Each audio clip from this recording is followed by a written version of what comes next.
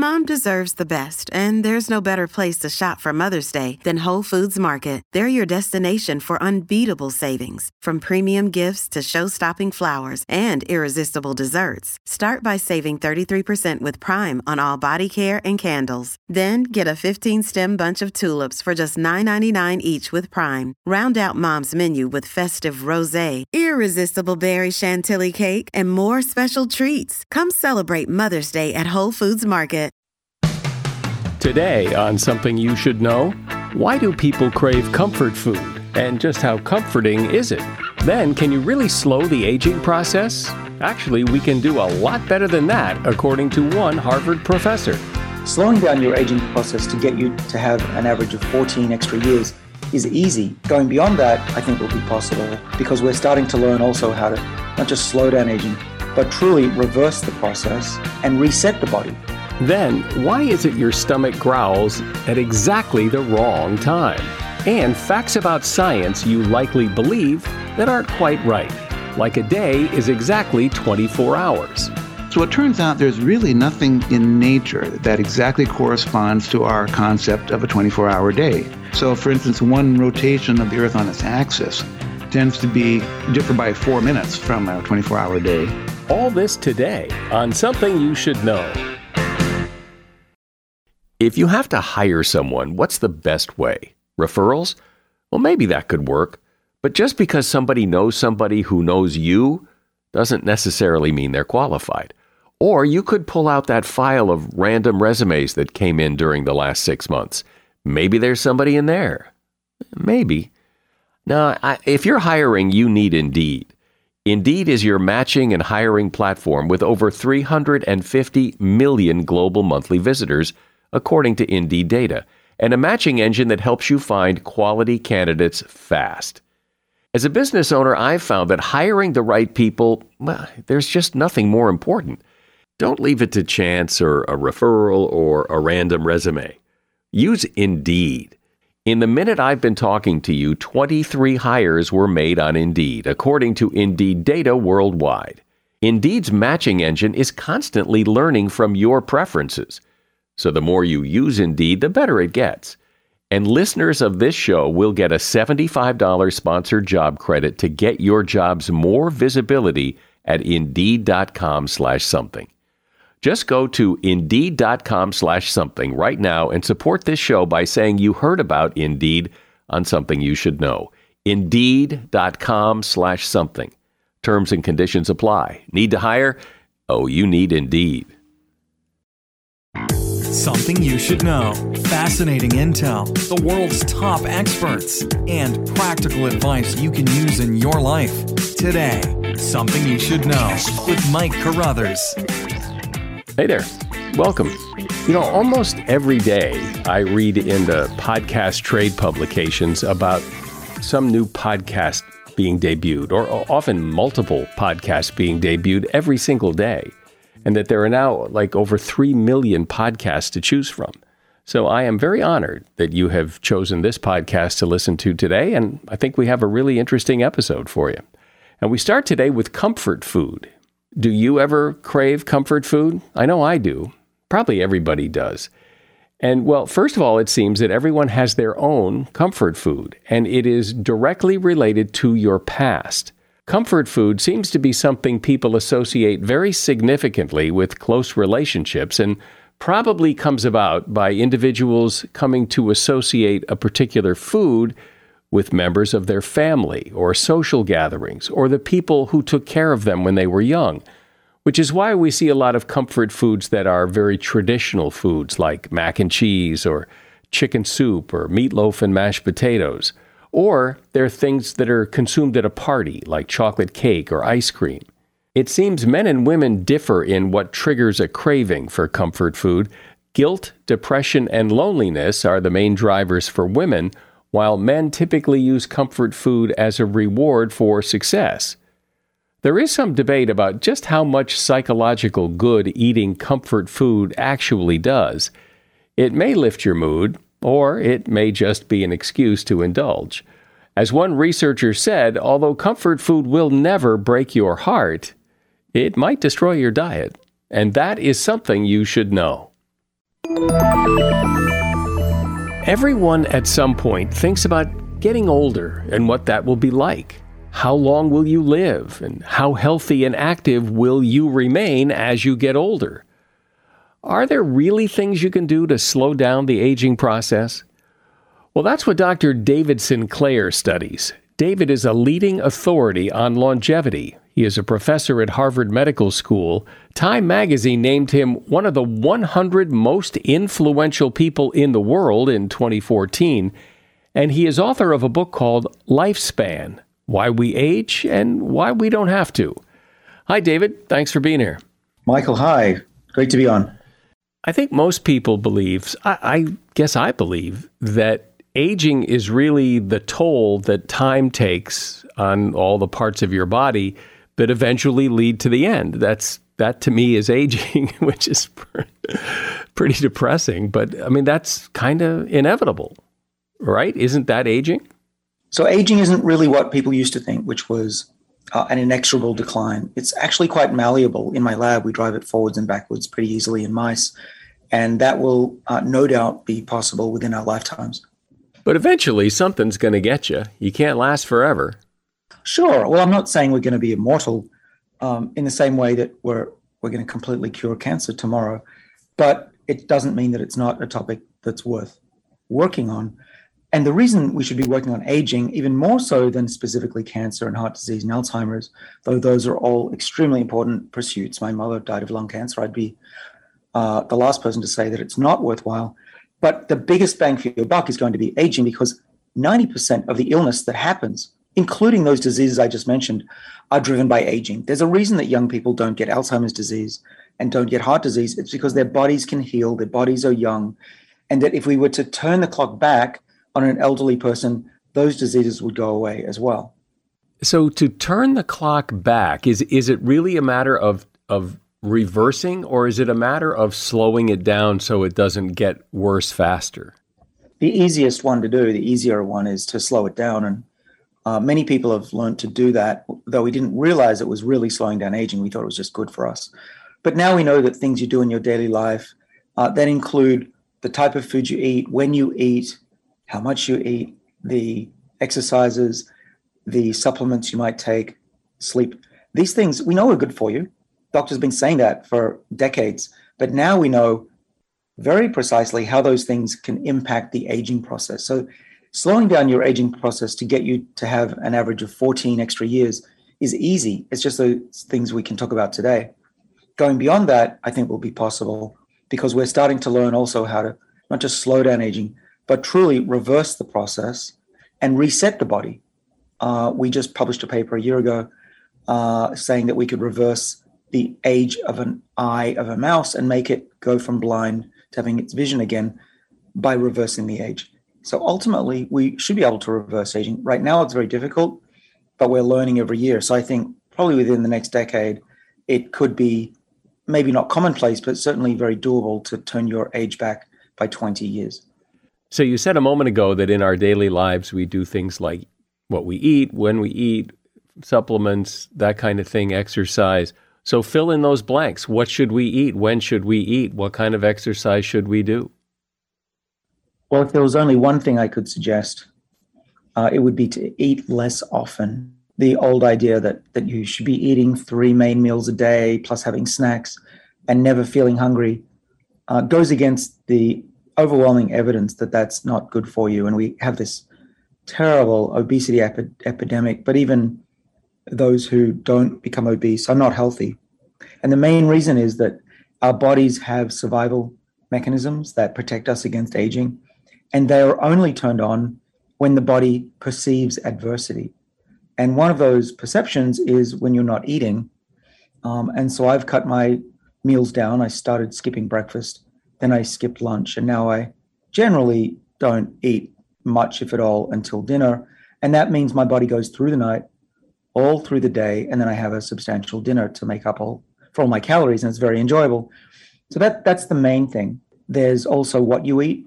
The more plant-based seems to be better, but avoid sugar and saturated fats. Those things will truly drive aging forward. And along with that, you should move. You want to At least do 10 minutes of exercise 3 times a week. You want to build your muscles or at least maintain them, and lose your breath 3 times a week. So that's the very minimum. There are a lot more things we can do besides that, but that alone will get you at least probably 5 to 10 years of extra life, healthy life, that is. Well, the idea of eating less, would certainly be hard for a lot of people to do. And there is the argument that if you're hungry, if your body is telling you it's hungry, that must mean something, and that would probably be a good time to eat. Just because your body tells you to do something doesn't mean it's good for you. Our bodies also don't like to exercise, typically. They like us to sit in front of TV or watch a movie and eat popcorn. And if you do that a lot, it's not going to be healthy. So I would actually say that you should often do the opposite of what your body is telling you that it wants to do.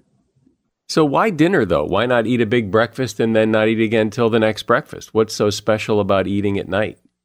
There isn't anything. For me, that works. Some people much prefer eating breakfast, but then they should have a late lunch and not eat dinner. What we're trying to do is extend the period of when you're not eating, and people typically don't eat when they're asleep, so that you can extend either the morning fast or the nighttime fast and get to at least 16 hours without food. And you can substitute, you don't have to feel hungry. You can substitute it with water, tea, even coffee is fine. And it's not that hard, especially once you get through that first 3-week period. I'm very lazy. I like food. I like meat. I like, I was obese as a kid, but I've learned that there are tricks to make it much easier. But here's the thing. I'm not here saying, oh, just eat healthy and exercise. Anyone can tell you that. What we've learned in my field of aging research is why they work and how to supplement those activities with things like literally supplements, and even medicines, and just tweak the kind of food of what you eat and when you eat to maximize your potential longevity. And that's a big breakthrough, because until about 5 years ago, we didn't really understand how these things that nutritionists and trainers were actually working. And these are the things that we want to do to maintain our body's defenses. And the body has evolved to survive when it perceives future adversity. Okay, so the idea is to create a state that mimics adversity, not a state that mimics abundance. And abundance right now is everywhere, and that's the problem. Isn't how long you live wrapped up in your genetics? I mean, I've even heard the advice that if you want to know how long you'll live, look at how long your parents lived. So I'm a geneticist, and I'm partly guilty, like most geneticists, of saying that DNA is everything. DNA is your destiny. That's true if you have susceptibility to a certain type of cancer, but it's not true for aging. It's not true for your future health. And we know this because twins in Denmark have been studied for decades who are genetically identical. And it turns out identical twins can live very different lives and die very different at different ages, sometimes decades. And so what you can calculate then, if you look at hundreds of twins, is the contribution of genes versus the environment. In the case of aging, surprisingly, 80% is environmentally encoded, which is great news because we can actually change the way we live. It's much more difficult to choose your parents. When you talk about doing things to increase someone's lifespan, increase it by how much optimally? I mean, hard to imagine the human body lasting 300 years. Right. It's not built to last 300 years. But what we've discovered is that there are reset switches in the body that can turn back time, literally make the body young again and work as though it's young again. And this old idea that we just wear out, that's true for teeth and some parts of the body. But most of the body is capable of great healing, even regenerating organs, and eventually we'll be able to regenerate limbs like some species. We have that capacity. It's that the body doesn't do it because we only needed to live 40 or 50 years to procreate and pass on our genes going back 50, 100,000 years ago.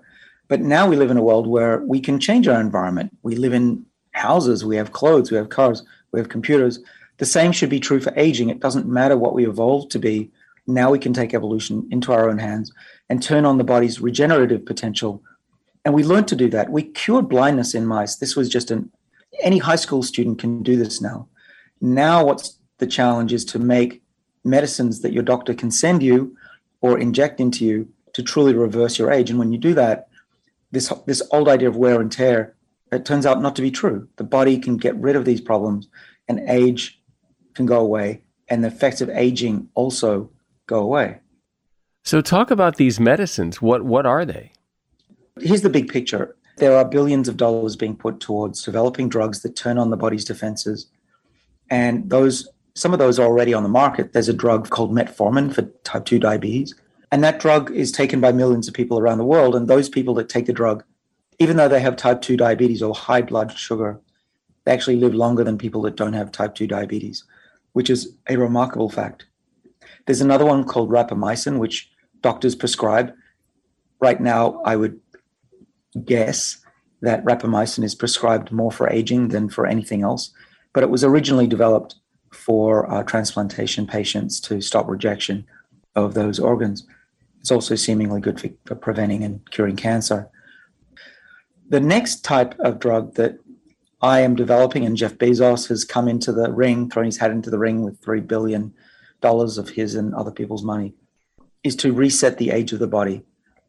Sparked in part by research in my lab and just a few others around the world that have figured out that by turning on genes that are normally not switched on, but only were on when we were embryos, keeping us young men, we can truly reset the age of the body, not just by 1 year, but by many years. And a lot of it's been done in animals so far.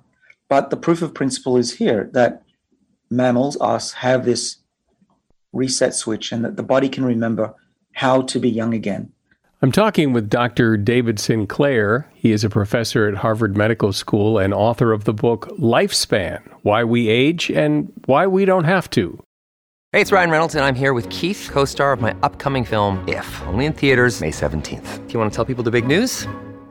All right, I'll do it. Sign up now and you'll get unlimited for $15 a month and 6 months of Paramount Plus Essential Plan on us. MintMobile.com/switch. Upfront payment of $45 equivalent to $15 per month. Unlimited over 40 gigabytes per month. Face lower speeds. Videos at 480p. Active Mint customers by 531.24 get 6 months of Paramount Plus Essential Plan. Auto renews after 6 months. Offer ends May 31st, 2024. Separate Paramount Plus registration required. Terms and conditions apply if rated PG. Another day is here and you're ready for it. What to wear? Check. Breakfast, lunch, and dinner? Check.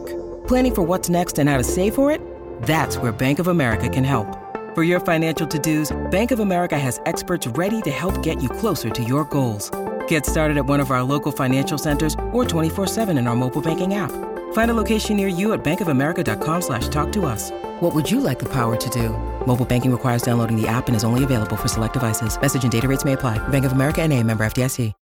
So, David, when you talk about living a long time, how much longer could you keep someone alive?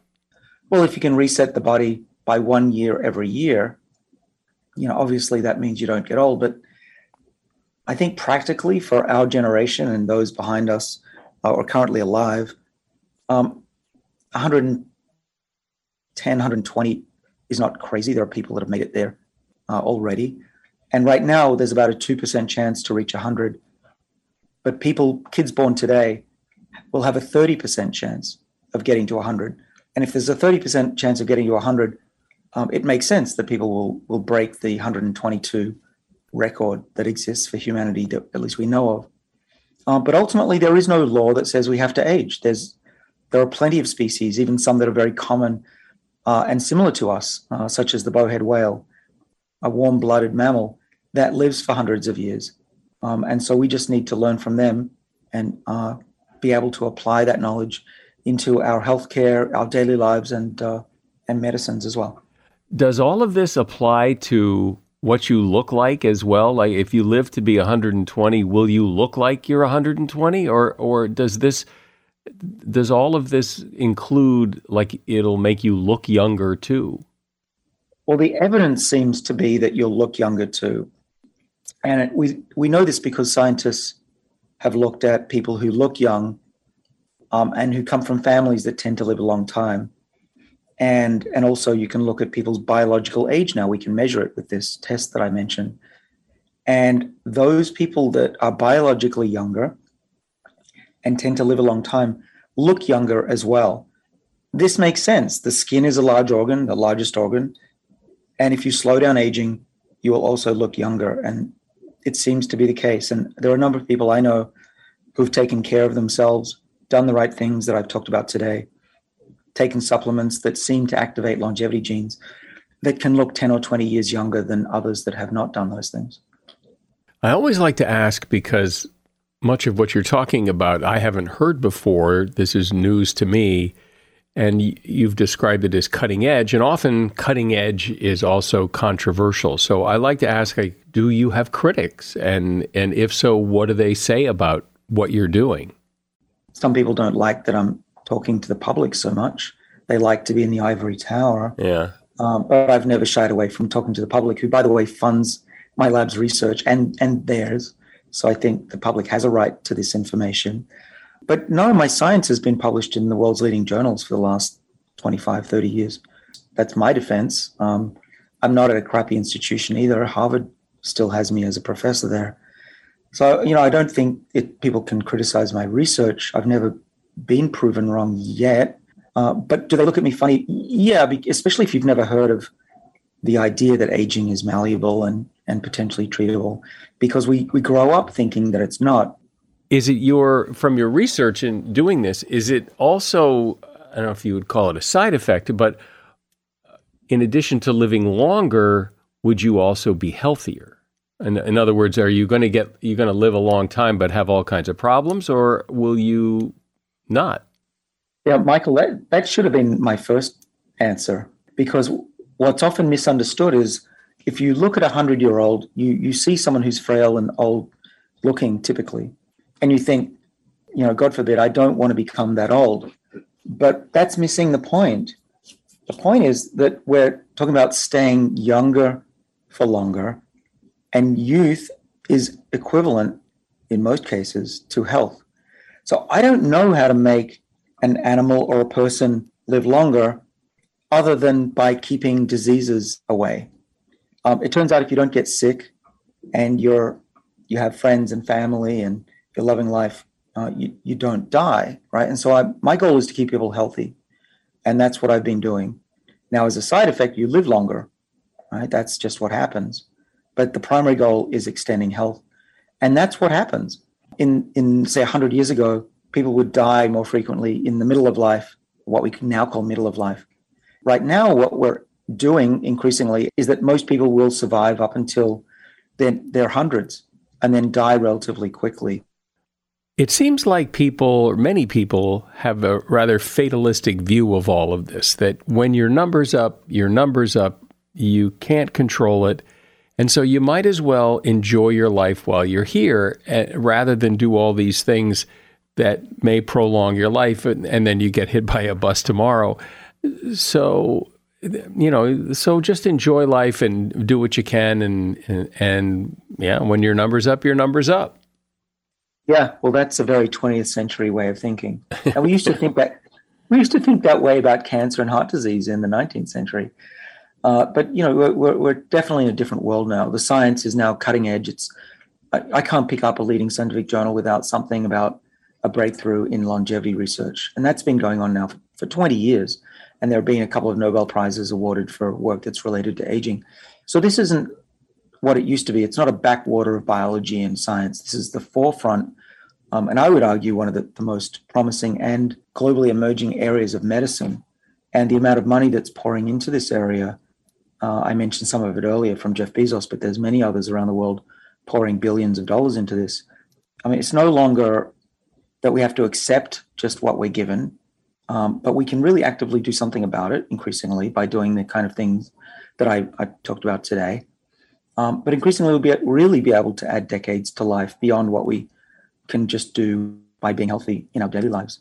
And I would really encourage everyone who's listening to read my book, but not because it's my book, but because there is a prescription in there that helps you live longer. So why do you want to live longer? Because you want to stay alive and healthy until these technologies come online. And there will be a day when you can dramatically turn the clock back.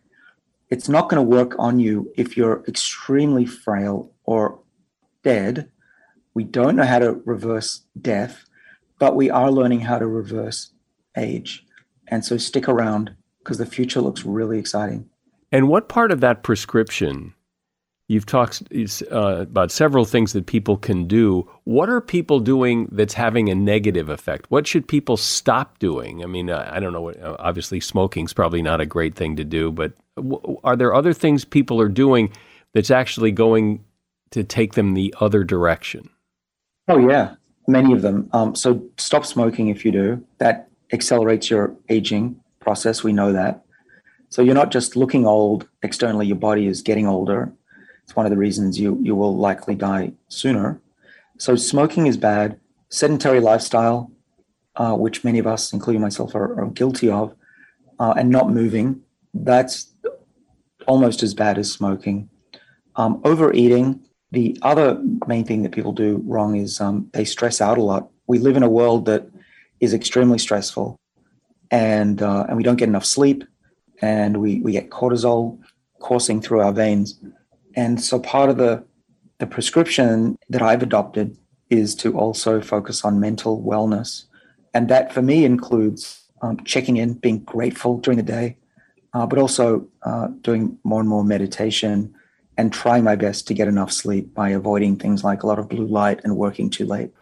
Well, this is really exciting stuff. And, you know, I'm typically pretty skeptical about people promising the fountain of youth, but you do have the credentials, the credibility, and the results in the laboratory work you're doing that really make this very exciting and promising.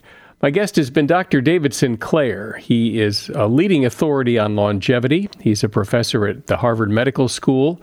Time magazine named him one of the 100 most influential people in the world in 2014. And his book is called Lifespan: Why We Age and Why We Don't Have to. And there is a link to the book in the show notes. Thanks, David. Enjoyed having you on. Michael, thanks. Thanks for having me on. Appreciate that. As a listener to Something You Should Know, I can only assume that you are someone who likes to learn about new and interesting things and bring more knowledge to work for you in your everyday life. I mean, that's kind of what Something You Should Know is all about. And so I want to invite you to listen to another podcast called TED Talks Daily. Now, you know about TED Talks, right? Many of the guests on Something You Should Know have done TED Talks. Well, you see, TED Talks Daily is a podcast that brings you a new TED Talk every weekday in less than 15 minutes. Join host Elise Hu. She goes beyond the headlines, so you can hear about the big ideas shaping our future. Learn about things like sustainable fashion, embracing your entrepreneurial spirit, the future of robotics, and so much more. Like I said, if you like this podcast, Something You Should Know, I'm pretty sure you're going to like TED Talks Daily.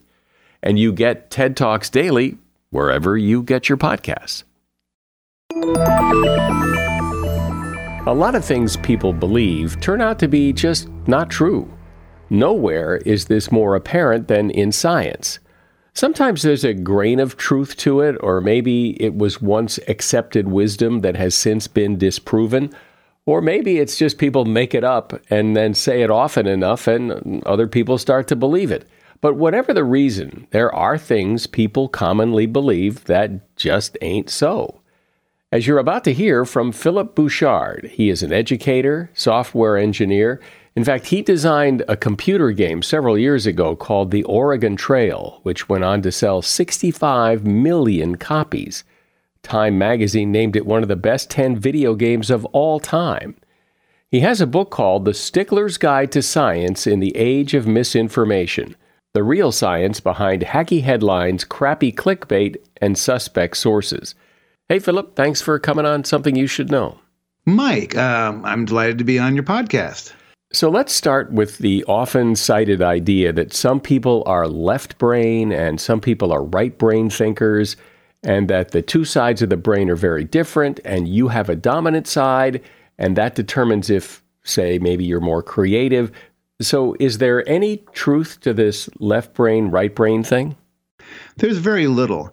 And this is a bit different than many of my other topics, where it turns out there is a significant amount of truth mixed with untruth. In this case, it's almost all untruth, although it was based on this findings that the left and right sides of the brain are not perfectly symmetric.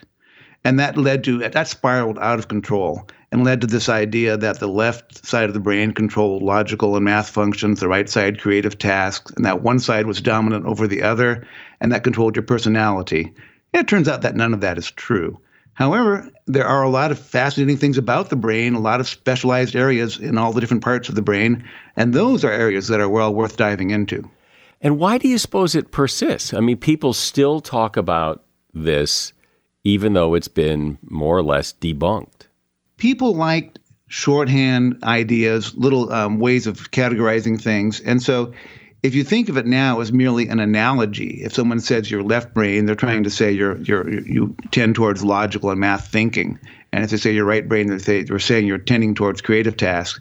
So even if it's not literally true, it's possibly a helpful analogy or shorthand.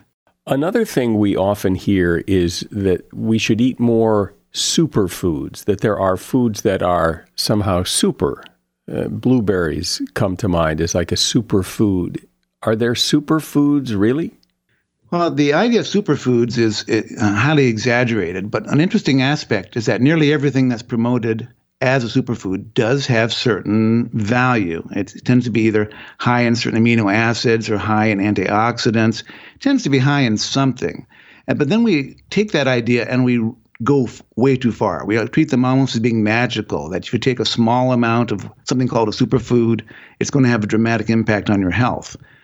A much better way of looking at it is that you need to have a balanced diet, and the superfoods, so-called superfoods, are a helpful part of that diet in order to ensure you get all these essential nutrients.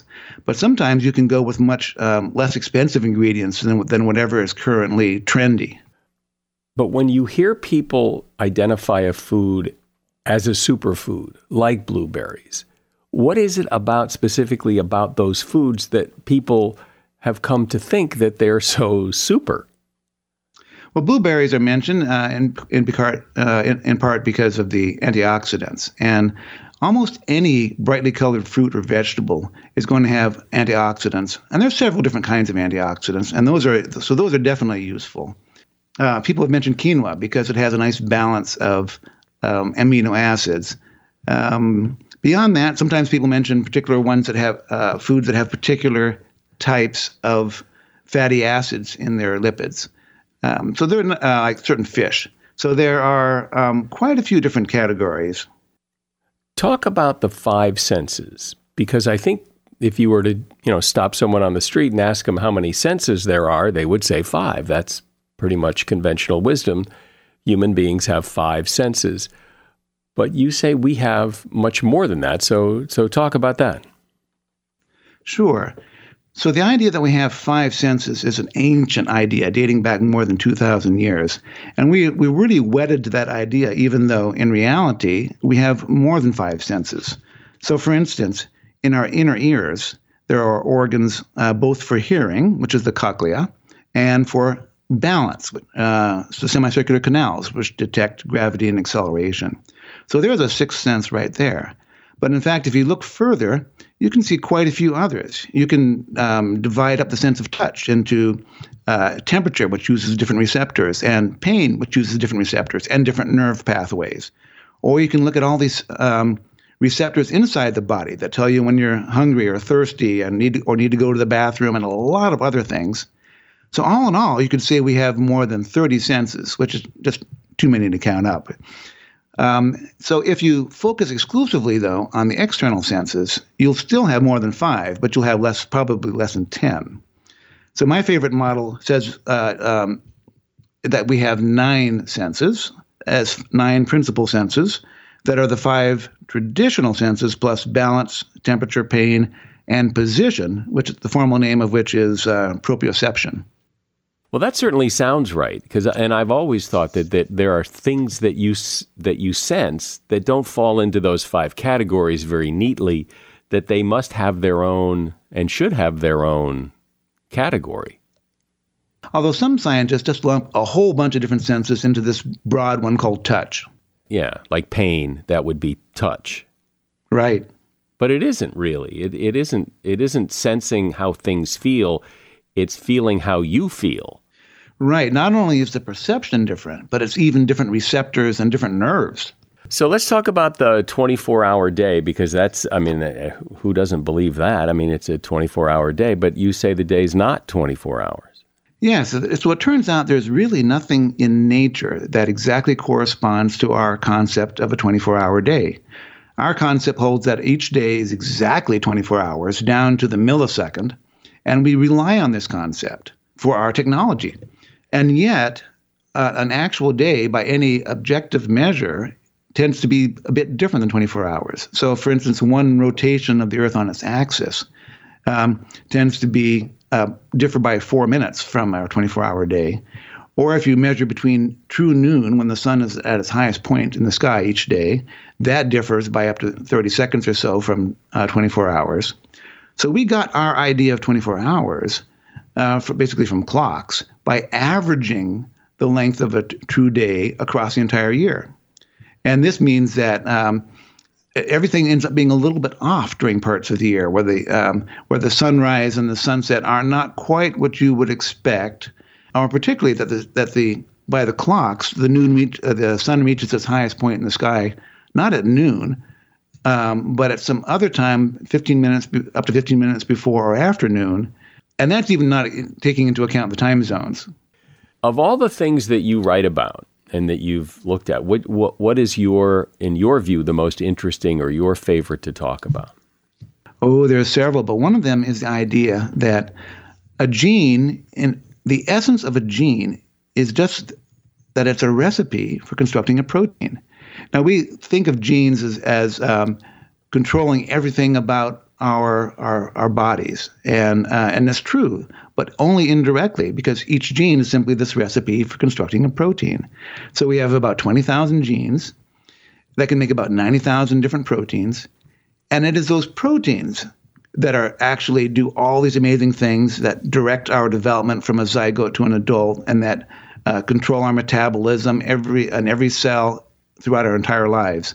So the proteins are the agents of the DNA. The DNA just makes proteins. I know another interesting topic you write about and talk about is this idea that's really part of our culture, is that it's important to kill germs. We have to kill germs and microbes and all the little creepy crawly things because they cause a lot of problems, make people sick. Which in fact can often backfire on us. There are perhaps 1 million species of microbes out there, and only about 100 that actually harm us. But we actually rely on microbes in order for our health. So if we over-rely on killing microbes, on killing germs, then antibiotics, we can breed antibiotic resistance.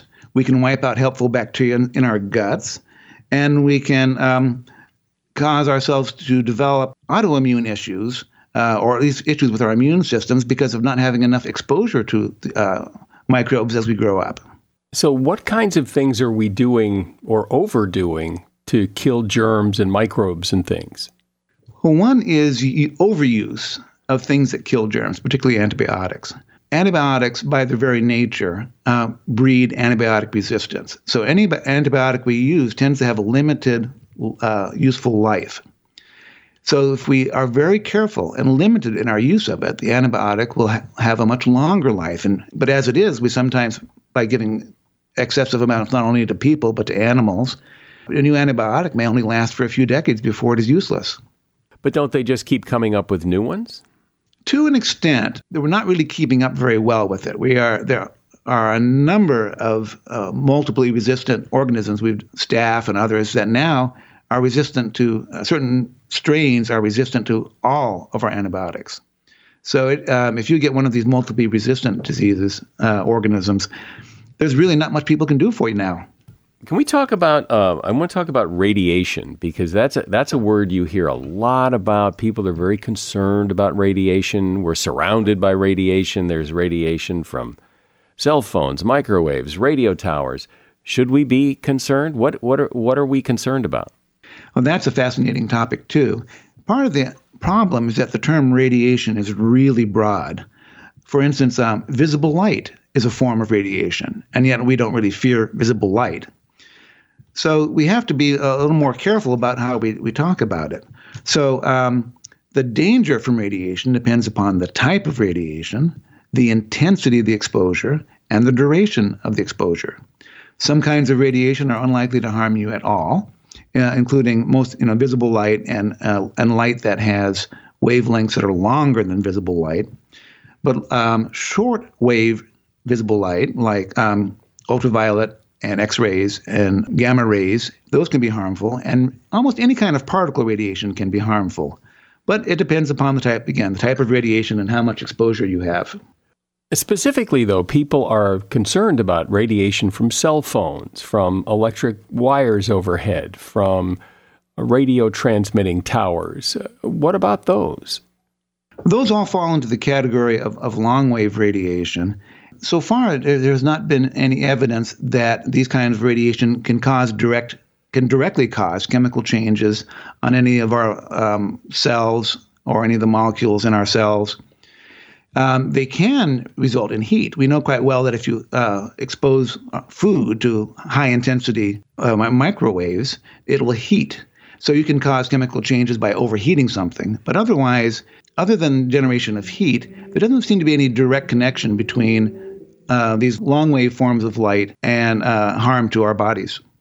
One thing I think people have think they have a pretty good grasp of, because they experience it every second of their life, is gravity. But we don't necessarily understand it as well as we think, I think. So talk about gravity. Well, we see astronauts in the International Space Station. We see them floating around, and we say, oh, clearly there's no gravity. On the other hand, we also know that gravity can act at a long distance because, for instance, the planets circle the sun because of gravity, and that's a lot farther away. The issue here is that at the elevation of the space station, Earth's gravity is still 90% of its strength as on the surface of the Earth. So it's not a lack of gravity, but the fact that the space station is constantly in free fall. So anything in free fall would be weightless. So imagine a jet plummeting towards the Earth and people inside floating around. The difference with the space station, though, is that it has this huge lateral velocity, 17,000 miles an hour.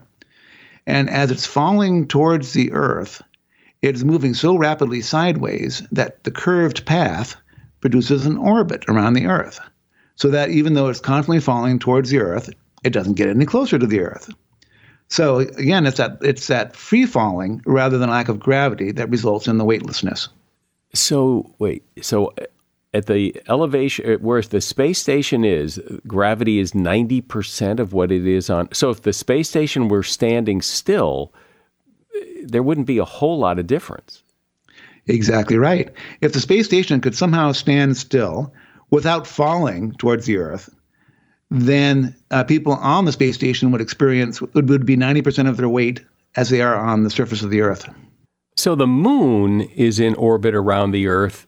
So does that mean the moon is in free fall around the Earth? Yes, absolutely. Now, the farther away the object, the slower its velocity. So the velocity of the moon in its orbit is much less than the velocity of the space station around the Earth.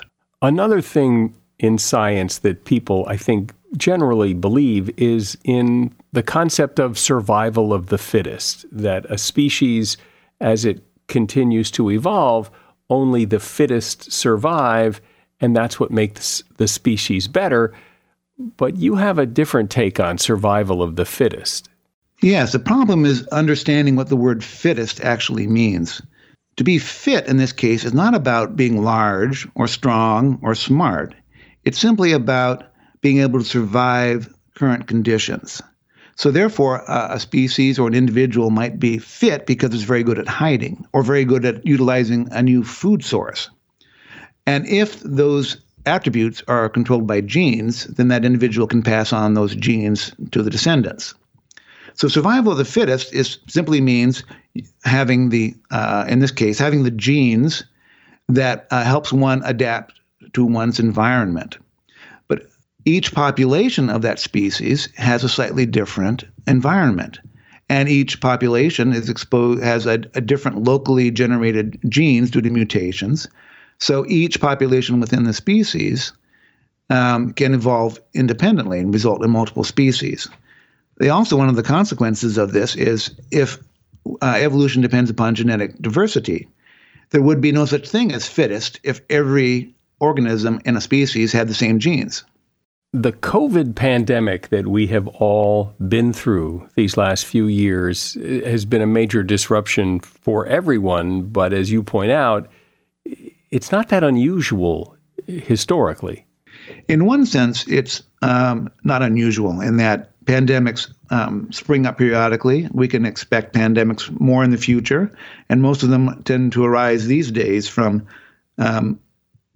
organisms that cross over from animals. So, for instance, we get most of our flus from birds. We get most of the COVID diseases, or the coronavirus diseases, from bats, and so on.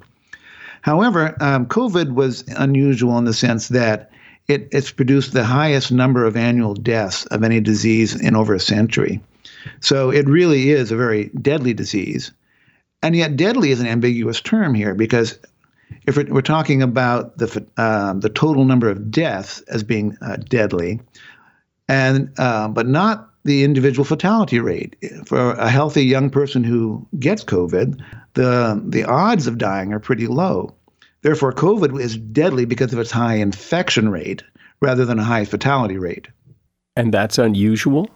It's unusual only in the sense that we have suddenly have this completely new disease that has appeared, and it has spread so much that it has jumped ahead of all of our other infectious diseases.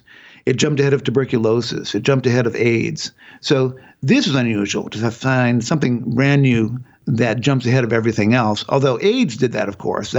So every few decades, we might expect another pandemic that suddenly becomes the most deadly disease in the world.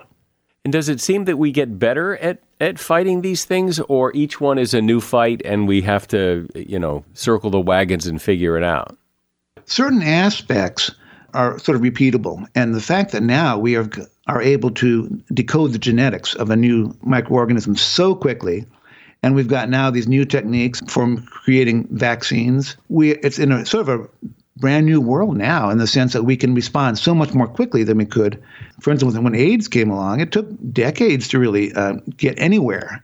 And now with COVID, in a couple of years, we have made dramatic progress in controlling that disease. Lastly, talk about energy and what you think it is that people don't quite grasp about the concept of energy. Well, energy is a kind of a difficult concept because it's hard to come up with something that unites all the different forms of energy. And therefore, we tend to sometimes invent other things and call those energy that don't really exist.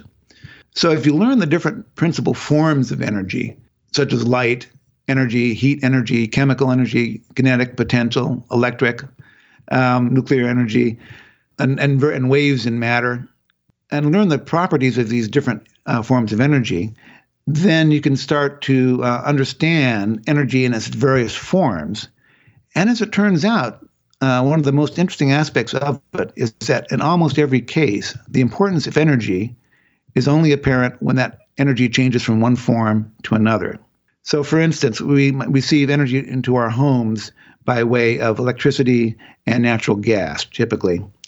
But those only become important to us when that electricity is changed into some other form of energy, for instance, turns into light or turns into the mechanical energy of our devices.